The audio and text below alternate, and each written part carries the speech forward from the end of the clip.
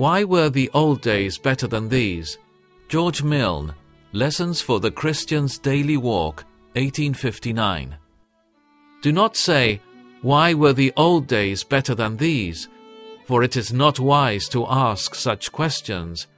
Ecclesiastes 7:10. Such questions are not wise.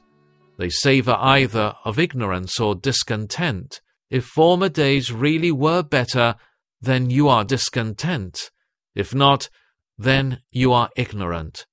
At all events, days past and present are just what God has made them, so it is bad to raise the question. Faith takes matters as they come. Blind unbelief asks many questions. It often asks, why? One says, "Trade was far better before I entered business.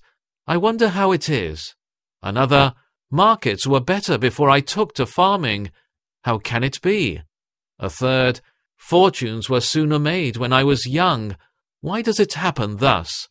The seasons are not what they once were," exclaims a fourth. "All rain and no sunshine, what can the reason be?" What are the times, my friend?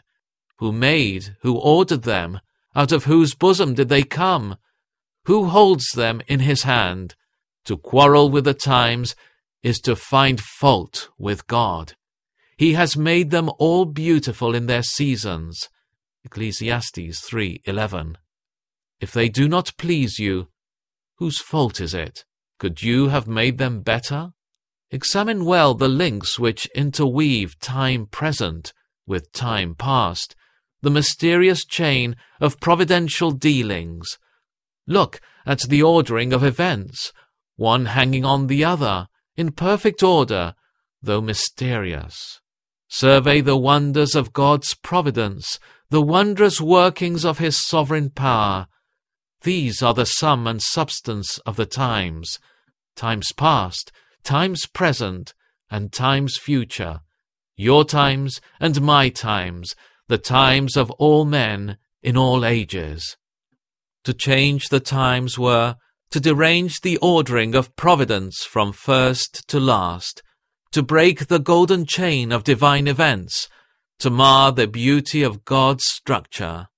God's dispensations revolve in fixed and sure orbits, all moving, acting, following in perfect order, to pluck one adverse event away, to change sunshine for rain, or rain for sunshine, sorrow for joy, or joy for sorrow, easy for hard, or hard for easy, would be as foolish as to arrest the planets in their course, or sweep a constellation from the skies. You say, times past were better than the present. Is God less present now than then? Are his paths more difficult? Are his ways less sure? Has his grace then changed its character? Is Jesus not the same?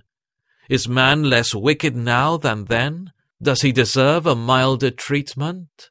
Do not compare old times against present times, or your hard lot against the fortune of your forefathers.